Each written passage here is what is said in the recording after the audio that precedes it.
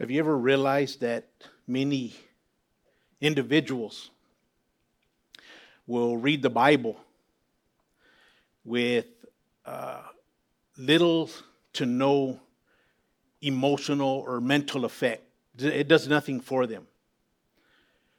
But whenever the word is properly preached, very quickly they can become angry or offended. Might have happened to you at times. I think I can say that it's happened to me. And I would say that one of the reasons for that happening is because, well, one way is they're not reading it actually with an open heart to understand. So at that moment, whatever they're reading doesn't necessarily apply to them, so therefore it has no effect. It's not going to strum their hearts. It's not going to have the tendency to make them upset or angry. But as I said, whenever it is preached properly, then it is, for lack of better words, it's in your face, and it has the tendency to bring people to an offense or to become angry. Now, again, the key word was properly preached. This is the word of God, right?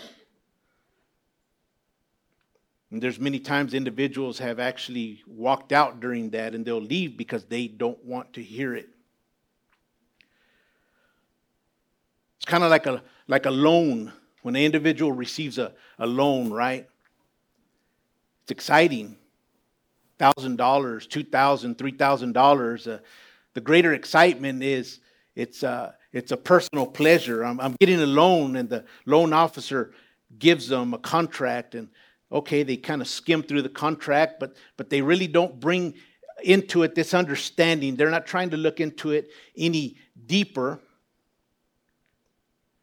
until a month goes by and they don't pay their payment. And the loan collector calls and says, now you have a late charge. And not only that, you also have interest fees. So by the end of your note, you're going to have to pay a lot more.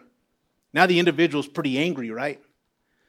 But they're angry because now reality has hit. And they had the opportunity to read the contract, so they would have known the consequences. But the fact is they didn't read it with any understanding. That's how many individuals approach the Bible.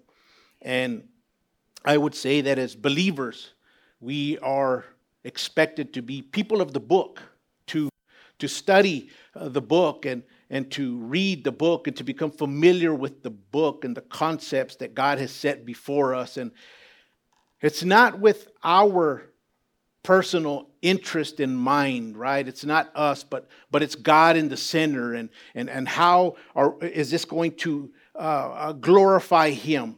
And a lot of times that glorification is going to mean our humiliation or being made less of.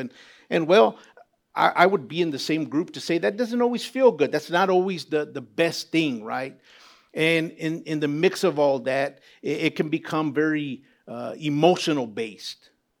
And then our emotions can mislead us. So if we don't feel a certain way, then we feel like we're not right with God, or God is not with us, or He doesn't hear us. And that's just actually a lie, because we know the truth of the Word of God, that He is always with us as believers. And emotions, while they can be good, they're always meant to be a caboose to our train of faith, but never the engine. The engine has to be what we know that the Word of God says. We're going to start this journey through the Epistle of James. We finished our series of Come Let Us Reason, and I sought after wisdom, what's the next book to go through, and what better book to go through than the Epistle of James, which has a lot of wisdom, it has a lot of insight, and I think that it is going to be something that is beneficial for us in our lives. When we start to realize this Epistle of James, and we start to see that it's not a book or a letter that has to do so much with theories or ideas. It's not much about doctrine as far as the mind is concerned, but what it has to do is it's a practical book. And by practical, what it means is that it's concerned with the actual doing of something, the physicality of it, That's what the book of James is. It strongly focuses on the believer's integrity and character in the Lord, which right off the bat right there, then we're going to know that if we take our faith seriously, it's going to be challenging. If we have an open heart and we say, okay, God, speak to my heart and show me what is here set before me. And it's going to challenge the outward practices that come from said inward faith. What we have inside is going to show on the outside.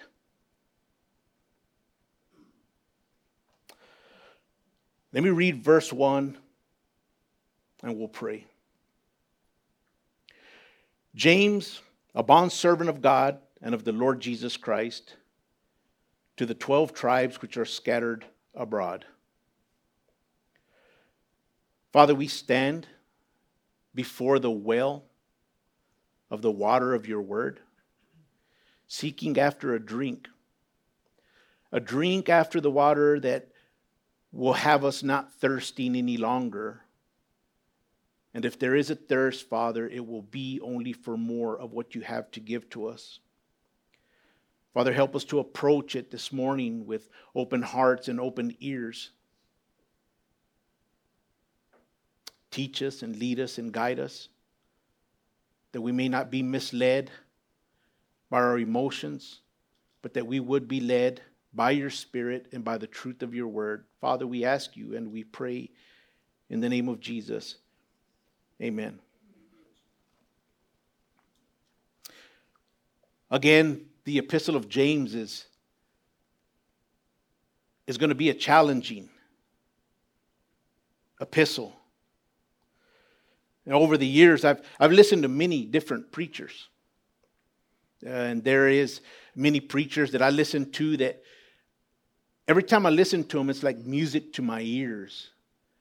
Because the word of God that they produce and they preach, it's almost like they are just pulling truth out of my heart. And it's like they're just saying words that couldn't be said any better. And it produces a joy. And there's other preachers who like to shout. And there's other preachers who are a little more quiet. There's preachers who are going to pace up and forth through the front and others that stay put. But regardless, that technique really has nothing to do with the power that's contained in the Word of God. As a matter of fact, it doesn't take any minister to shout at the top of his lungs, because a minister can whisper the Word of God, but yet it'll come forth as loud as the loud preacher, if not louder. And that's the first understanding that we know when we come to the Word of God. Because, again, many times our emotions will say, well, they didn't have the umph. And that umph will be mistaken for what we would call the anointing. But no, the anointing is greater than that. The anointing is actually understanding this Word and being able to put it into application. The anointing of God is the Holy Spirit that we have dwelling within us as believers. That's the anointing. Now, that anointing is going to empower us to not only understand this word, but to put it into application, to be challenged by it. Because there's never one sermon that's really going to be life-changing. We can't live our Christian life off of one sermon. And we can't read our Christian life off of reading the Bible for just a short amount of time and expect that it's going to work. It's a constant, right? That's why individuals come to a ministry to listen to the preaching of the Word of God, and then you add to it the reading of the Word of God. You do cross-referencing, and what it is, as the apostles would say, a reminder constantly. Because once we've come to this side, we have the tendency to kind of forget about this over here. And through that reminder, it's like, oh, I forgot. I need to also put this into application. So it's a good thing. It's a healthy thing. It would be just as foolish as to say that anyone who cares about their health and they work out, that just going to the gym one time is going to make them nice and cut and lean. And the Coke bottle figure, it's not going to happen. It would be nice, right? But it's not going to happen. Well, how much more so when it comes to the things of God? And James is very challenging, as I said earlier in this book. few verses down in verse 8 of chapter 1, he goes on to say that the individual who is lacking wisdom, ask God for wisdom.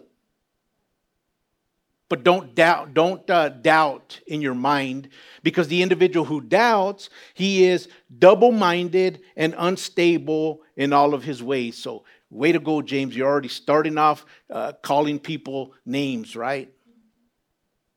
But that's exactly what he's saying. You're an unstable individual, and you are double-minded if you doubt in your mind when you have asked God for wisdom. You go down to verse 22 in chapter 1, and then he goes on to say to be doers of the word and not just hearers, because if you do that, then you're only deceiving yourself. I mean, it might feel good to you and you think you're right with God, but you're really not. So therefore, he's talking about this faith that we have. We need to put it into application. You go further, he calls individuals foolish. He says, foolish man, faith without works is dead. So you show me your faith without works, I'm going to show you my faith by my works. As he goes deeper in the letter in chapter 4, he addresses and says, cleanse your hands, you sinners, purify your hearts, you double-minded. And you start to see this is being a little bold here, right? And in the last chapter, he's speaking to the rich people, the greedy people, the ones who oppress. And he says, weep and howl for your miseries that are coming upon you. So he's doing a lot of admonishing. And what we start to realize pretty quickly in the epistle of James is that there's not very many suggestions, but they all come in the form of commands. It's an imperative. Ask God for wisdom. It's not a suggestion. It's an imperative.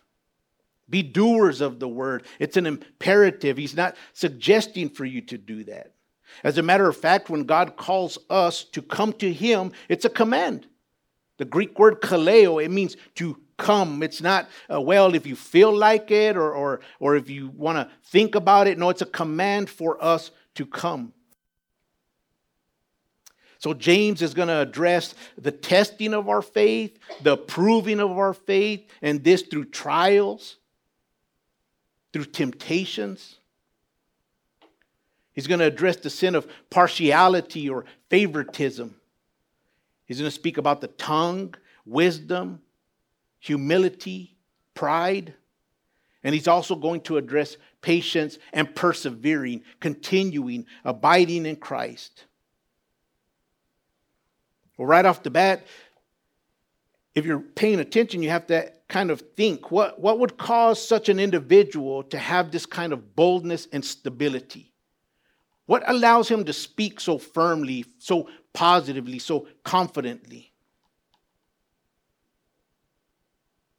Now, first, this James is not to be confused with the few James that there is in Scripture. There is several James, but this James here we see in the book of Matthew. It shows that he is the brother of Jesus Christ. And if you pay attention already to what we read in verse 1, we see that he doesn't introduce himself as the brother of Christ, but he introduces himself as the bondservant of the Lord God and of Jesus Christ. We'll address the bondservant here coming up, but he's a brother of Jesus, okay? Now, many individuals start to say, okay, he was related this way. It wasn't Mary's son. It was Joseph's son from a prior marriage, and that's usually the Catholic view on it because, they hold Mary as immaculate and a virgin to the very end. But regardless, he is the brother of Christ. And we see in the Gospel of John that not only James, but the other brothers of Jesus, they didn't believe in him. They actually kind of mocked him, and they didn't have really a faith in him. And so you kind of have to wonder, well, your own brothers don't believe in you. But yet that still didn't stop Jesus from what he had to do. And as you read on, Paul writing to the church in Corinth says that Christ appeared, he made a special appearance to James, his brother. And then you have to wonder, why would there be a special appearance to him? It says that he appeared to over 500, but he had this one particular appearance to just James. And you almost have to wonder, did he give him some kind of special revelation? Or did he ask him, now do you believe in me? What is it? But nevertheless, he had this special revelation. And in the book of Galatians, when you read about Paul, when he says, when I met God, I had this encounter, I didn't immediately go confer with the Jews. I didn't immediately go preach, but what I did is I went to Mount Sinai for 3 years. And when he was done, then he says he went back to Jerusalem, of whom he sought after Peter and James, but he didn't see none of the other apostles. So you start to see immediately, now you're starting to see that James is appearing to be somebody. Because Paul went to Peter and to James. And then when you read Acts in chapter 15 and chapter 21, now you're starting to see even more clearly that James is definitely a leader in the church. He is definitely, and in Galatians chapter 2, it's clearly said that he was a pillar in the church. What does that mean? He strongly supported the church. He was definitely somebody. This is James. This is the brother of Jesus. Well, over time, James, the brother of Jesus, began to be known as James the Just because of his outstanding virtue. That's how you know him. There is a James the Great and a James the Less. This James, the brother of Jesus, is James the Just. He was a deeply dedicated figure. Again, this may not be coming together for you, but as you start to ponder on this, and I would say if we're going to be in the epistle of James for a good while, read it continually. It's okay. Read it continually, become familiar with it, and you're going to see that he's a deeply dedicated figure, and he's known for obvious piety or holiness. He's set apart unto God, and for his wise and cautious leadership. If you read the works of a Jewish historian named Josephus, Josephus quotes him as being such a wonderful person and being celebrated by others because of his righteousness. He was a likable guy. And if you continue to read, Josephus also discusses the end of the life of James. The Bible doesn't tell us the end of his life, but Josephus does. And he says that a Sanhedrin of judges convicted him of wrongdoing, and they sentenced him to death. This is James, the brother of Jesus. How did they kill him? Well, they had him thrown off from the pinnacle or the peak of the temple. And when he fell to the ground, he didn't actually die. So they finished him off by stoning him to death. This is James, the brother of Jesus. His loyalty to the word of God was not only in word, but shouted louder with an action. As he said, be a doer of the word and not only a hearer, deceiving yourself. Because deception is something else. Being a hearer, being an understander, it can make people feel really good. But they'll stop short of the doing. And that's really just a deception, because it doesn't matter how much we know. It doesn't matter how much we understand. But without the application of doing, it still proves us as not understanding or being rebellious, right? Which is as the sin of witchcraft, which Scripture would say. And then you just have to begin to put things together at this point. But back to his introduction. And I would say that it must not be overlooked. It must not, because think of any of us. Let's say that we were related to Jesus. I'd probably want to have the tendency to say, Adam Lujan, the brother of Jesus Christ. And raise my collar up and say, yeah, that's me. That was my brother, right? But he says, James, the bondservant of God and of the Lord Jesus Christ. Not his brother. And I would say that this demonstrates that James wasn't concerned with the earthly affiliation to Jesus. That's not what makes me who I am. My earthly affiliation. He is my brother. But rather, it was the heavenly affiliation in the fact that they shared the same Father, who is God. The privilege and status must never be greater than the priority of identity.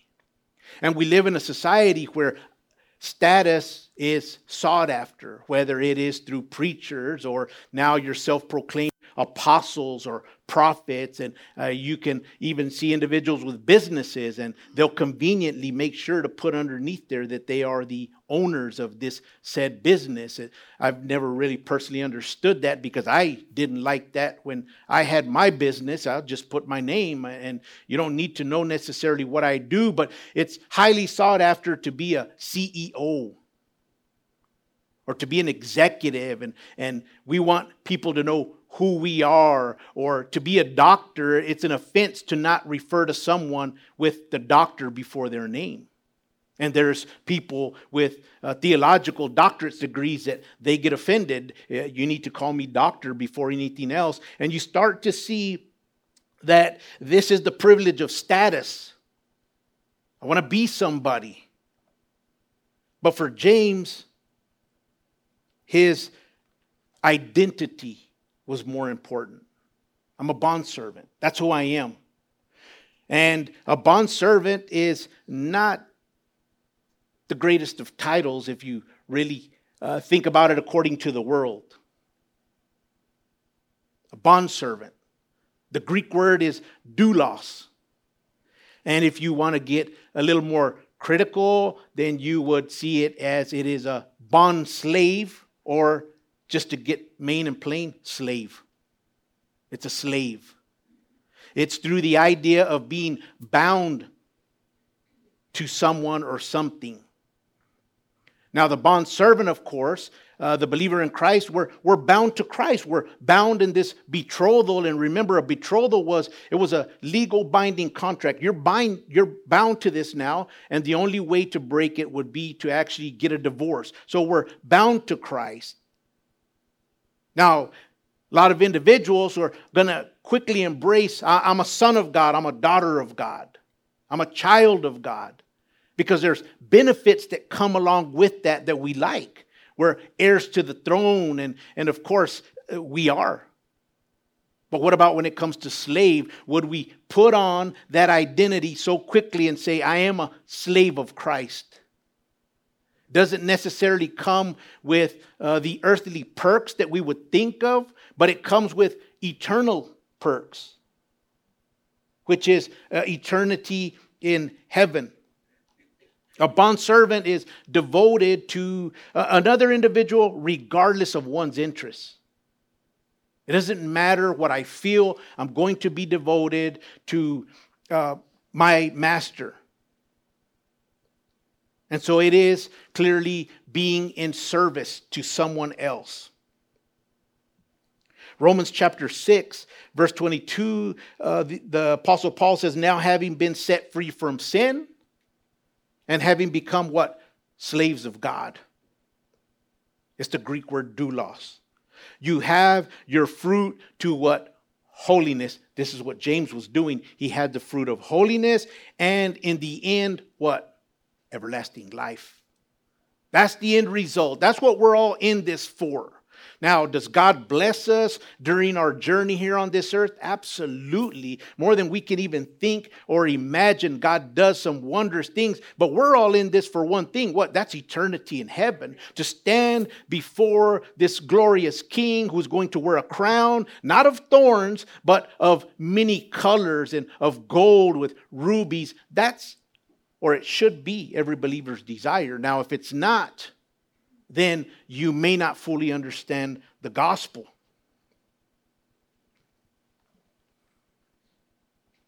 In chapter 6 of Romans, when Paul, before he said this, he's saying that obedience is given only to the one to who we are a slave of. So in other words, you're going to obey whichever is your master.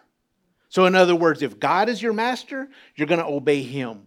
But if Satan is your master, you're going to obey him, and you're going to be a slave to sin. There's no in between. Somebody might say, well, I'm a slave to my boss. Well, then you're still a slave to Satan. The main slave that we are to is a slave to Christ. And I would hope that we would be able to see it in a biblical way, to be able to embrace it. Because it's not until we understand the fact that we are slaves of Christ that we know that we are truly grafted into Christ. Now, of course, he says, you individuals, you were a slave to sin at one point. And as a matter of fact, now that we have been freed, we're ashamed of that sin.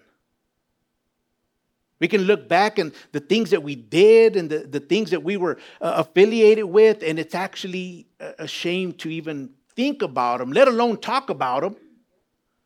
I mean, I don't know about you individuals, but I know there's some things that I did that I would never even share in my testimony because I'm so ashamed of them. But regardless, that's been taken away, right? Christ has taken our shame away. But yes, because we're not a slave to that anymore. And they produced only the fruit of death. Because the wages of sin is death. But now we have brought to a different fruit, and that is the fruit of holiness while we're here on this earth, and then it results in everlasting life. This is James. This is James, the brother of Jesus. He is set apart unto holiness, and he's looking unto everlasting life. Now this bond slave, right? Because again, slave, it just still might not taste good. I don't know about this slave stuff because the Bible says that he who is free indeed. And where the Lord is, there is liberty. So how am I going to be a slave to Christ? Well, it's by choice. Because we already know the goodness of God, and God is not going to just command us, and he's not like us, right? They go bring me a glass of water. Take off my shoes. Oh, that's not the kind of slave we're talking about. But it's the kind of slave that we sign up for in service and say, yes, Lord, you send me and I'll go.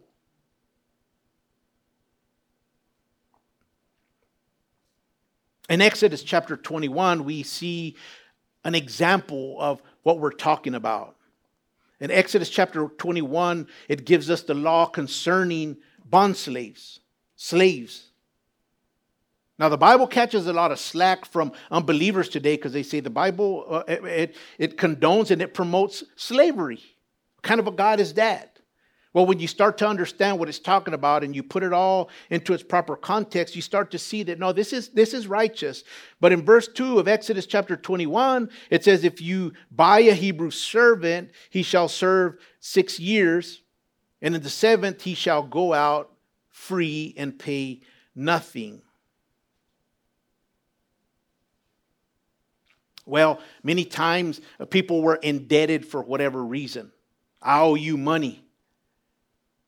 So you go and say, I need my money. Well, I don't have the money to pay you back. I don't know what to do. Okay, then you can come work it off for me. And this is the process. So as you're working it off, when you finish paying your debt, then you're done and you are free to go. But while you're paying that debt off, you belong to them to do as you need to do to fulfill the debt that you owe. Well, in verse 5 of Exodus chapter 21, it says, but if the servant, okay, the slave, the bondservant plainly says, this means if he absolutely feels this in his heart. He says, I love my master. I will not go out free. Of course, it adds in there my wife and my children because he acquires those while he's there. But I love my master. I will not go out free. I don't want to go. Can you imagine that? A slave that says, I don't want to go. I want to stay here. Then his master shall bring him to the judges. He shall also bring him to the door or to the doorpost, and his master shall pierce his ear with an awl, and he shall serve him for 6 months. No, he shall serve him forever. And that's a choice that slave made. I'm going to serve him forever. Why? Because he treats me well. He feeds me. He provides for me. That I don't mind doing whatever I have to do for him. He takes care of me. I want to serve him forever. So therefore, take me to the doorpost. Pierce my ear with this awl. And it means that I am here by choice. So the slave of Christ is the slave of Christ by choice. I choose to be his slave. And that he would be my master. But to be a bondslave, this speaks of explicitly of service and occupation. I've said before that when we come to Christ, we have obtained a kind of employment. And now we're employed by Christ. So it means to do something. Not for our salvation, but because we are saved and we're being used by Christ. When you look at the priests of the Old Testament, you look at the prophets, they were slaves, servants of the Lord for his service. And that's exactly what they did. They put away their comfort priority, and they did what God asked for them, right? We can go and look at all the prophets and everything that they endured. Ezekiel having to lay on his side for a certain amount of time without clothes on, and then having to cook his food on a pile of dung. He lost his wife, and the Lord said, you're not even going to weep for her, because he was trying to make an example. They endured these things. They were treated spitefully. Of course, at the very end, just like James, they were killed. They were martyred.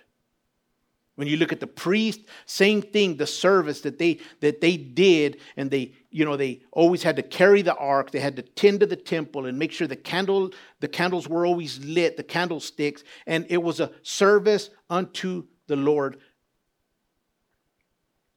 In Exodus chapter 20, right before it speaks of these bondslaves, the Lord says, I am the Lord your God, who brought you out of the land of Egypt, out of the house of bondage. I was a slave to Egypt, but I am the one who set you free. So the same stands for every believer. You and me, anyone who's in Christ, we have been redeemed. We have been bought with a price. And so there's a transfer of ownership. And it's from a slave to sin, or from a slave of sin or the world to a slave of what? A slave of Christ. If we recall in the Gospels, Jesus clearly saying in Matthew chapter 6, no one can serve or be a slave of, the Greek word douleo. So it is the doulos in action. No one can serve or be a slave of two masters. Why? He's going to hate one and love the other, or vice versa. There's only two different kinds of masters again. It's either the father of lies or the father of the truth. It's either God or Satan. You can't serve them both. People love money. People are materialistic. You're loving Satan. People love anything else other than Christ. You love the Word of God. You love the things of God. You love anything that pertains to heaven. Then you love God. He is your master. But an individual, any given individual, can only serve one of those two. Now you might say, I don't, or any individual might say, I don't hate God. I don't hate him. Well, remember, the word maseo doesn't necessarily mean to hate with the hatred that we know, but what it means is that you love the other one more, and that's how hate is going to come across. Again, the example, if at the end of the day you get home and you're tired, you really want to read your Bible, but you also really want to see the next episode of whatever thing is happening, and you choose to watch the episode, then the biblical example is you hated your Bible at that moment. Now, you're not going to admit it, but that's the picture. Whatever you choose, that's what you love. What you don't choose, you might say, well, I prefer this one. Well, it's a demonstration of the biblical definition of hating something, loving it less.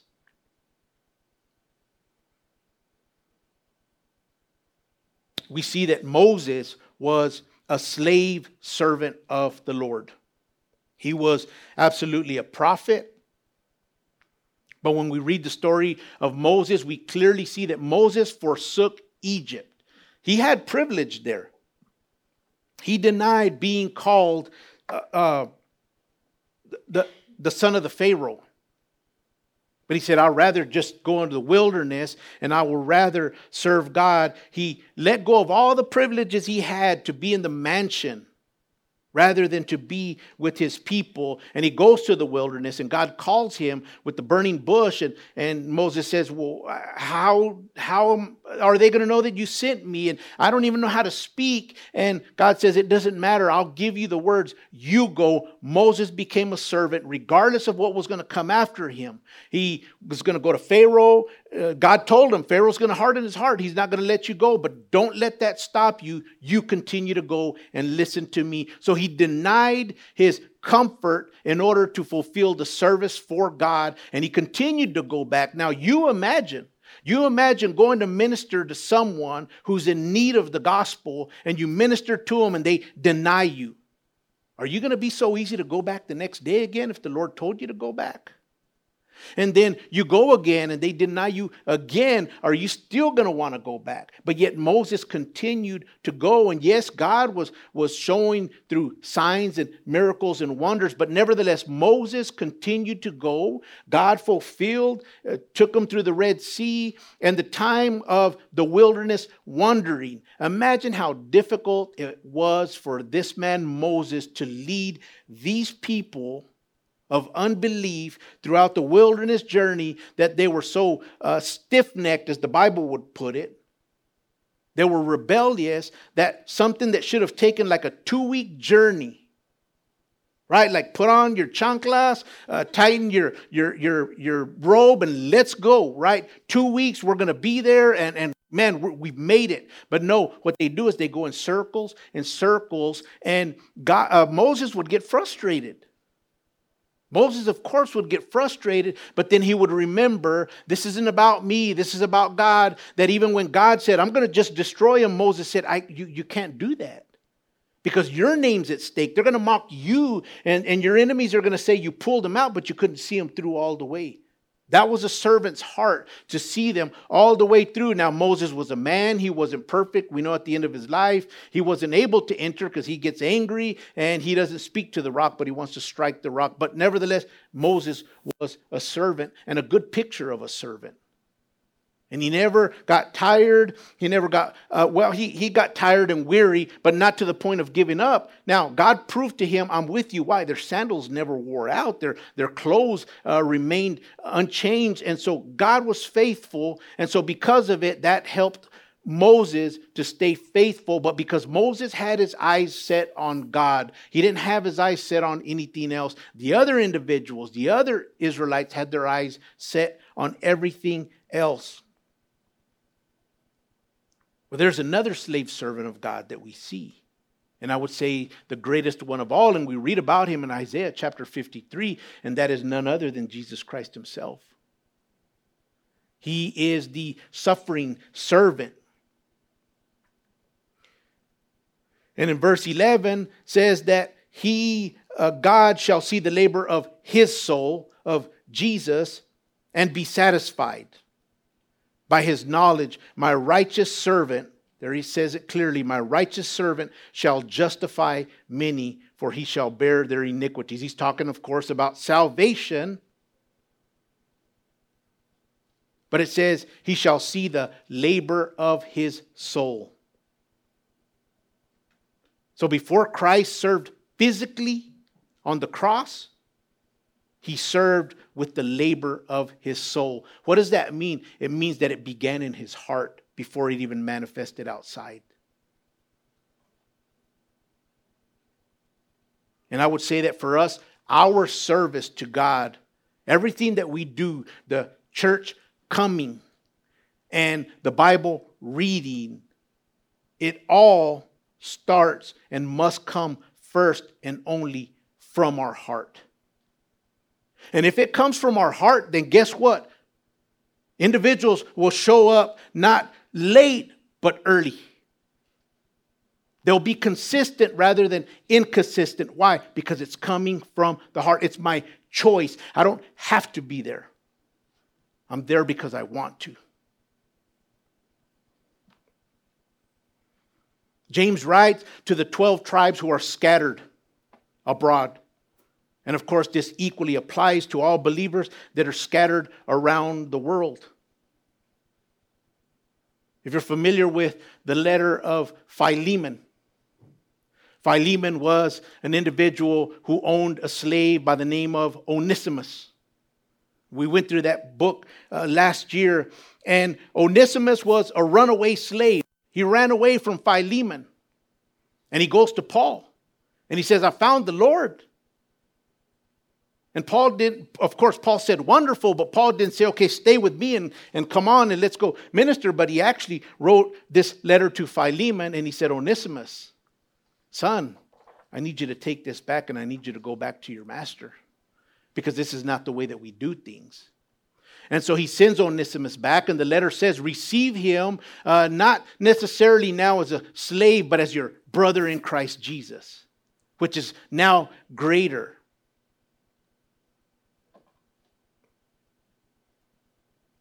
But it's the right thing to do. And I would say that a lot of individuals who are believers right now are that Onesimus. They are a runaway slave because Christ has become either too difficult, or they feel that they're in bondage, or they're listening to their emotions, and now they're running from Christ. And the right thing to do is to come back to God and to draw near closer to God so that God would draw closer to them.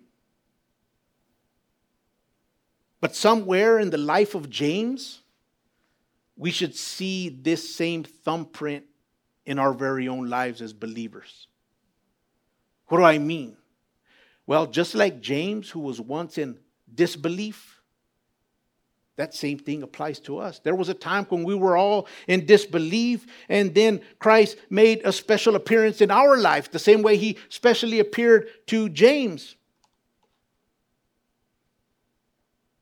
And then we reach a point, hopefully, in our lives where we're happy to call him master and to remain a bondslave to him. Right? Is that what the bondslave said? I love my master, and I want to remain with him forever. I don't want to go anywhere else.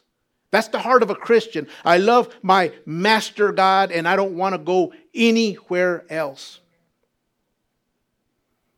And this, in turn, causes us to become a pillar in the body of Christ that assists in causing it to prevail. The pillars. The body of Christ needs pillars right now. And then, of course, when we take our last breath, whether it is a calm last breath or it is a violent last breath, okay? Whether it's calm, whether it's just a and I'm gone, or whether it's violent. I mean violent maybe because they just beheaded an individual. Whether it's calm or violent, the fruit is what? Everlasting life. Now, thankfully for us, we don't know persecution as James did. We don't know persecution as the first century Christians did. I've often thought about it. What would I do being put in that position? Now it's easier to say, oh yeah, I'm going to stand and I'm going to lift my chin up and I'll take whatever. Well, it's a little bit easier said than done. And I think this is where we need to pray to God that our faith would not fail us, that we would be able to stand. But again, if we can't be faithful in the small things pertaining to church and Bible reading, what makes us think that we would be faithful to him in a moment of death and martyrdom like this? This is why it's important to be constant in our lives with God. And this is what James is going to be saying throughout the whole epistle. Be constant in your life. Do what you say that you're going to do and who you say that you are. Let it be manifested. Again, it's not because that's how you're saved, but because you are saved. I mean, whatever profession that we are, I used to be a painter. But for me to say, yeah, I'm a painter and I'm a really good painter, well, I've never seen anything that you painted. Well, I was a custom painter at that. Well, I've never seen a custom car with a paint job that you painted. So as far as I'm concerned, it's nothing but hot air coming out of your mouth. And so there comes a time where we step up or we have a desire to step up our game for the Lord. I want to be at service. And for everybody, it's different. Where, God? Where would you like to send me? And we want it to be God, not ourselves. Because a lot of times we send ourselves places. And we do it in the name of God. Or we speak and we speak in the name of God. But this is the importance of knowing the voice of God. Because, see, titles, they're flattering. It's a flattery thing. But identity, that's assurance. Knowing who you are in Christ, that's assurance. It doesn't matter that an individual is a pastor or a minister or a chaplain or a deacon or that's whatever. But knowing your identity in Christ, that's what gives you an assurance. And when you have an assurance in Christ, that's what's going to be fuel for you to continue in this walk that we call faith. John chapter 13. Jesus said, most assuredly I say to you. Now this is a hard truth that he's saying. Most assuredly, right? Verily, verily, truly, truly. A servant or a slave is not greater than his master, nor is he who is sent greater than he who sent him. What does that mean? Well, it's pretty clear. We're not greater than Jesus. We're below him. But he says in verse 17, if you know these things, blessed are you if you do them. Okay, the key, if you know these things, blessed are you if you do them. To know and to do are two different things. So, they go hand in hand. You know them and you do them. In Luke chapter 6, the Lord, talking to his disciples and the many followers, says, why do you say to me, Lord, Lord, and not do the things which I say? Whoever comes to me and hears my sayings and does them, here we go again. You hear them and you do them, I will show you whom he is like. This is the same concept that James brings up of be doers of the word and not just hearers. And what's that individual like? He said the individual who hears these sayings and does them, I'm going to liken him to the individual who builds his house on a solid foundation. Who's that solid foundation? On Jesus. The storms come, the rain, the winds, and that house stands. Why? Because it's planted, it's built on a solid foundation. But the one who builds on sand, the rains come, the storms, oh, that house is going to fall. He says, and by the way, great is going to be its fall. What's the difference in all of this? Hearing and doing. Right? That's just what he got through saying. Why do you call me Lord, Lord? You're telling me I'm your master. That's what Lord is. You're telling me I'm your master, but you don't do the things that I ask of you. Now, Jesus said, my yoke is easy and my burden is light. The Lord doesn't expect a whole lot from us. He expects devotion, of course. But as husbands and wives or boyfriends, do we not expect devotion as moms and dads? I want whoever says they love me, I want them to be devoted to me. Right? Be considerate. So it's clearly shown there. The thing is we have to get to the point where we allow it to go from here, to drop to here, and to become actions in our life. Because all the understanding that is in Scripture, all the knowledge, and I've met some individuals that have a lot of knowledge, but it stops short right there. And what it comes to is that it has to be knowledge and experience. And until we get that down, then basically we still remain slaves of the world or friends of the world, which the Bible says is that we're enemies of Christ. This is the part, right? Because see, it's easy to get fascinated with going to a church service and saying, oh man, I felt God and I felt just like my hair standing up and that preacher was just on fire and it just felt, I could feel the presence of God. And then after a while, if you don't feel that, then you just think that, okay, God's not moving anymore. And after a while, you just get your bags and you move on. But the truth is that we can't be misled by that. We have to know that we know what the Word of God says, even if it doesn't feel good. Did it not feel good for James to be thrown off of a pinnacle?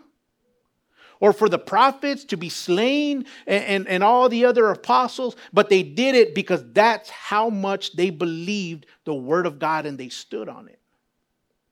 And so as we come, and this is, again, this is to me, I say this is going to be a wonderful journey through the epistle of James. But I think that our prayer would be, God, allow this to permeate past my head into my heart, my mind, and my soul, and my emotions, and let it manifest in actions in my life that others would see that you are real in my life, that you are my master, and I serve you not because I necessarily have to or you're just going to smite me down, but it's because my heart says, I love my master.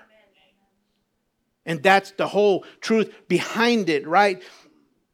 I tell individuals, this right here represents knowledge of the Word of God, understanding. Oh, I know what that scripture says. It says this, and I understand the history behind it, and I understand even the Greek imperatives or the tense or what have you. This is all the knowledge. This is the understanding. This is those things right there. But tell me, it's useless. It's useless. It's just a piece of plastic, if you ask me. And then you get this right here, which is, oh, okay, it's power. This is the Holy Spirit of God. And this is what we need. And so we place it.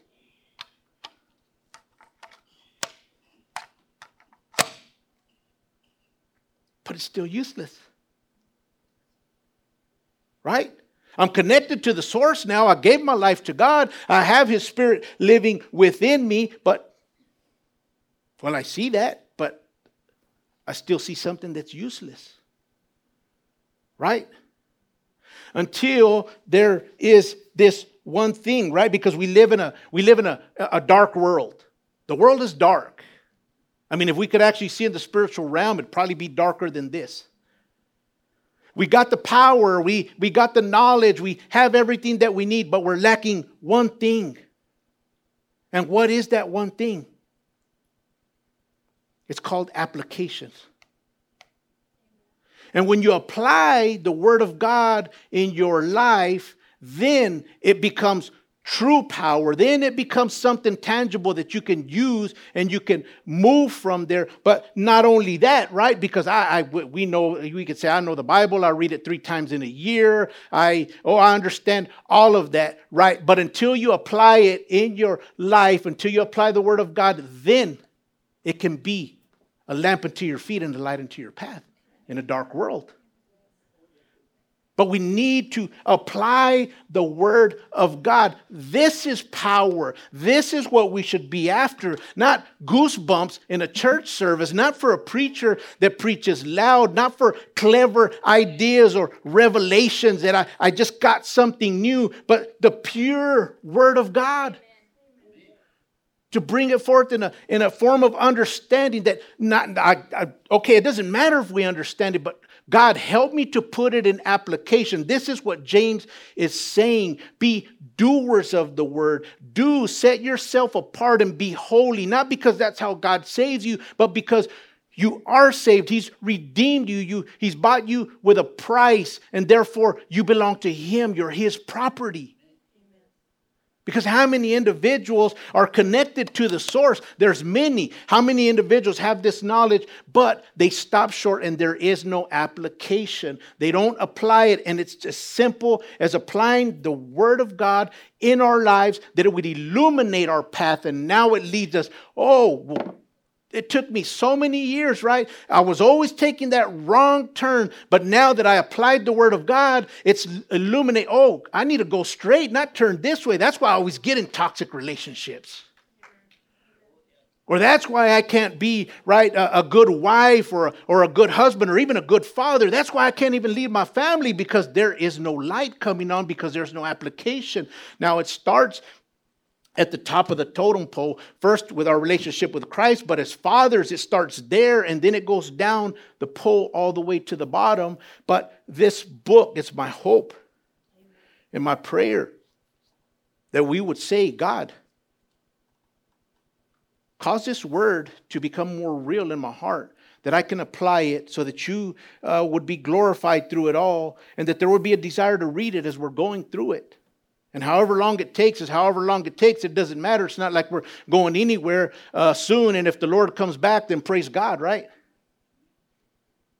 So we must come freely, just like that bondslave in Exodus chapter 21, before the Lord, according to our love for Him, and allow Him to pierce or to open the ear of our understanding, that we may then be able to be of service to Him, both in word and in deed, forever and ever.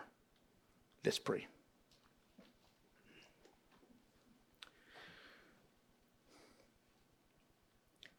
Father, we ask you that you would help us, God, as we begin this journey through the epistle of James, the bondservant of Christ. Father, we're not concerned with earthly physical affiliations, but with spiritual affiliations. And likewise, Father, our desire is to also be bondservants that belong to you. Bondservants that we would be of service, God, that we would be those doers and not just hearers.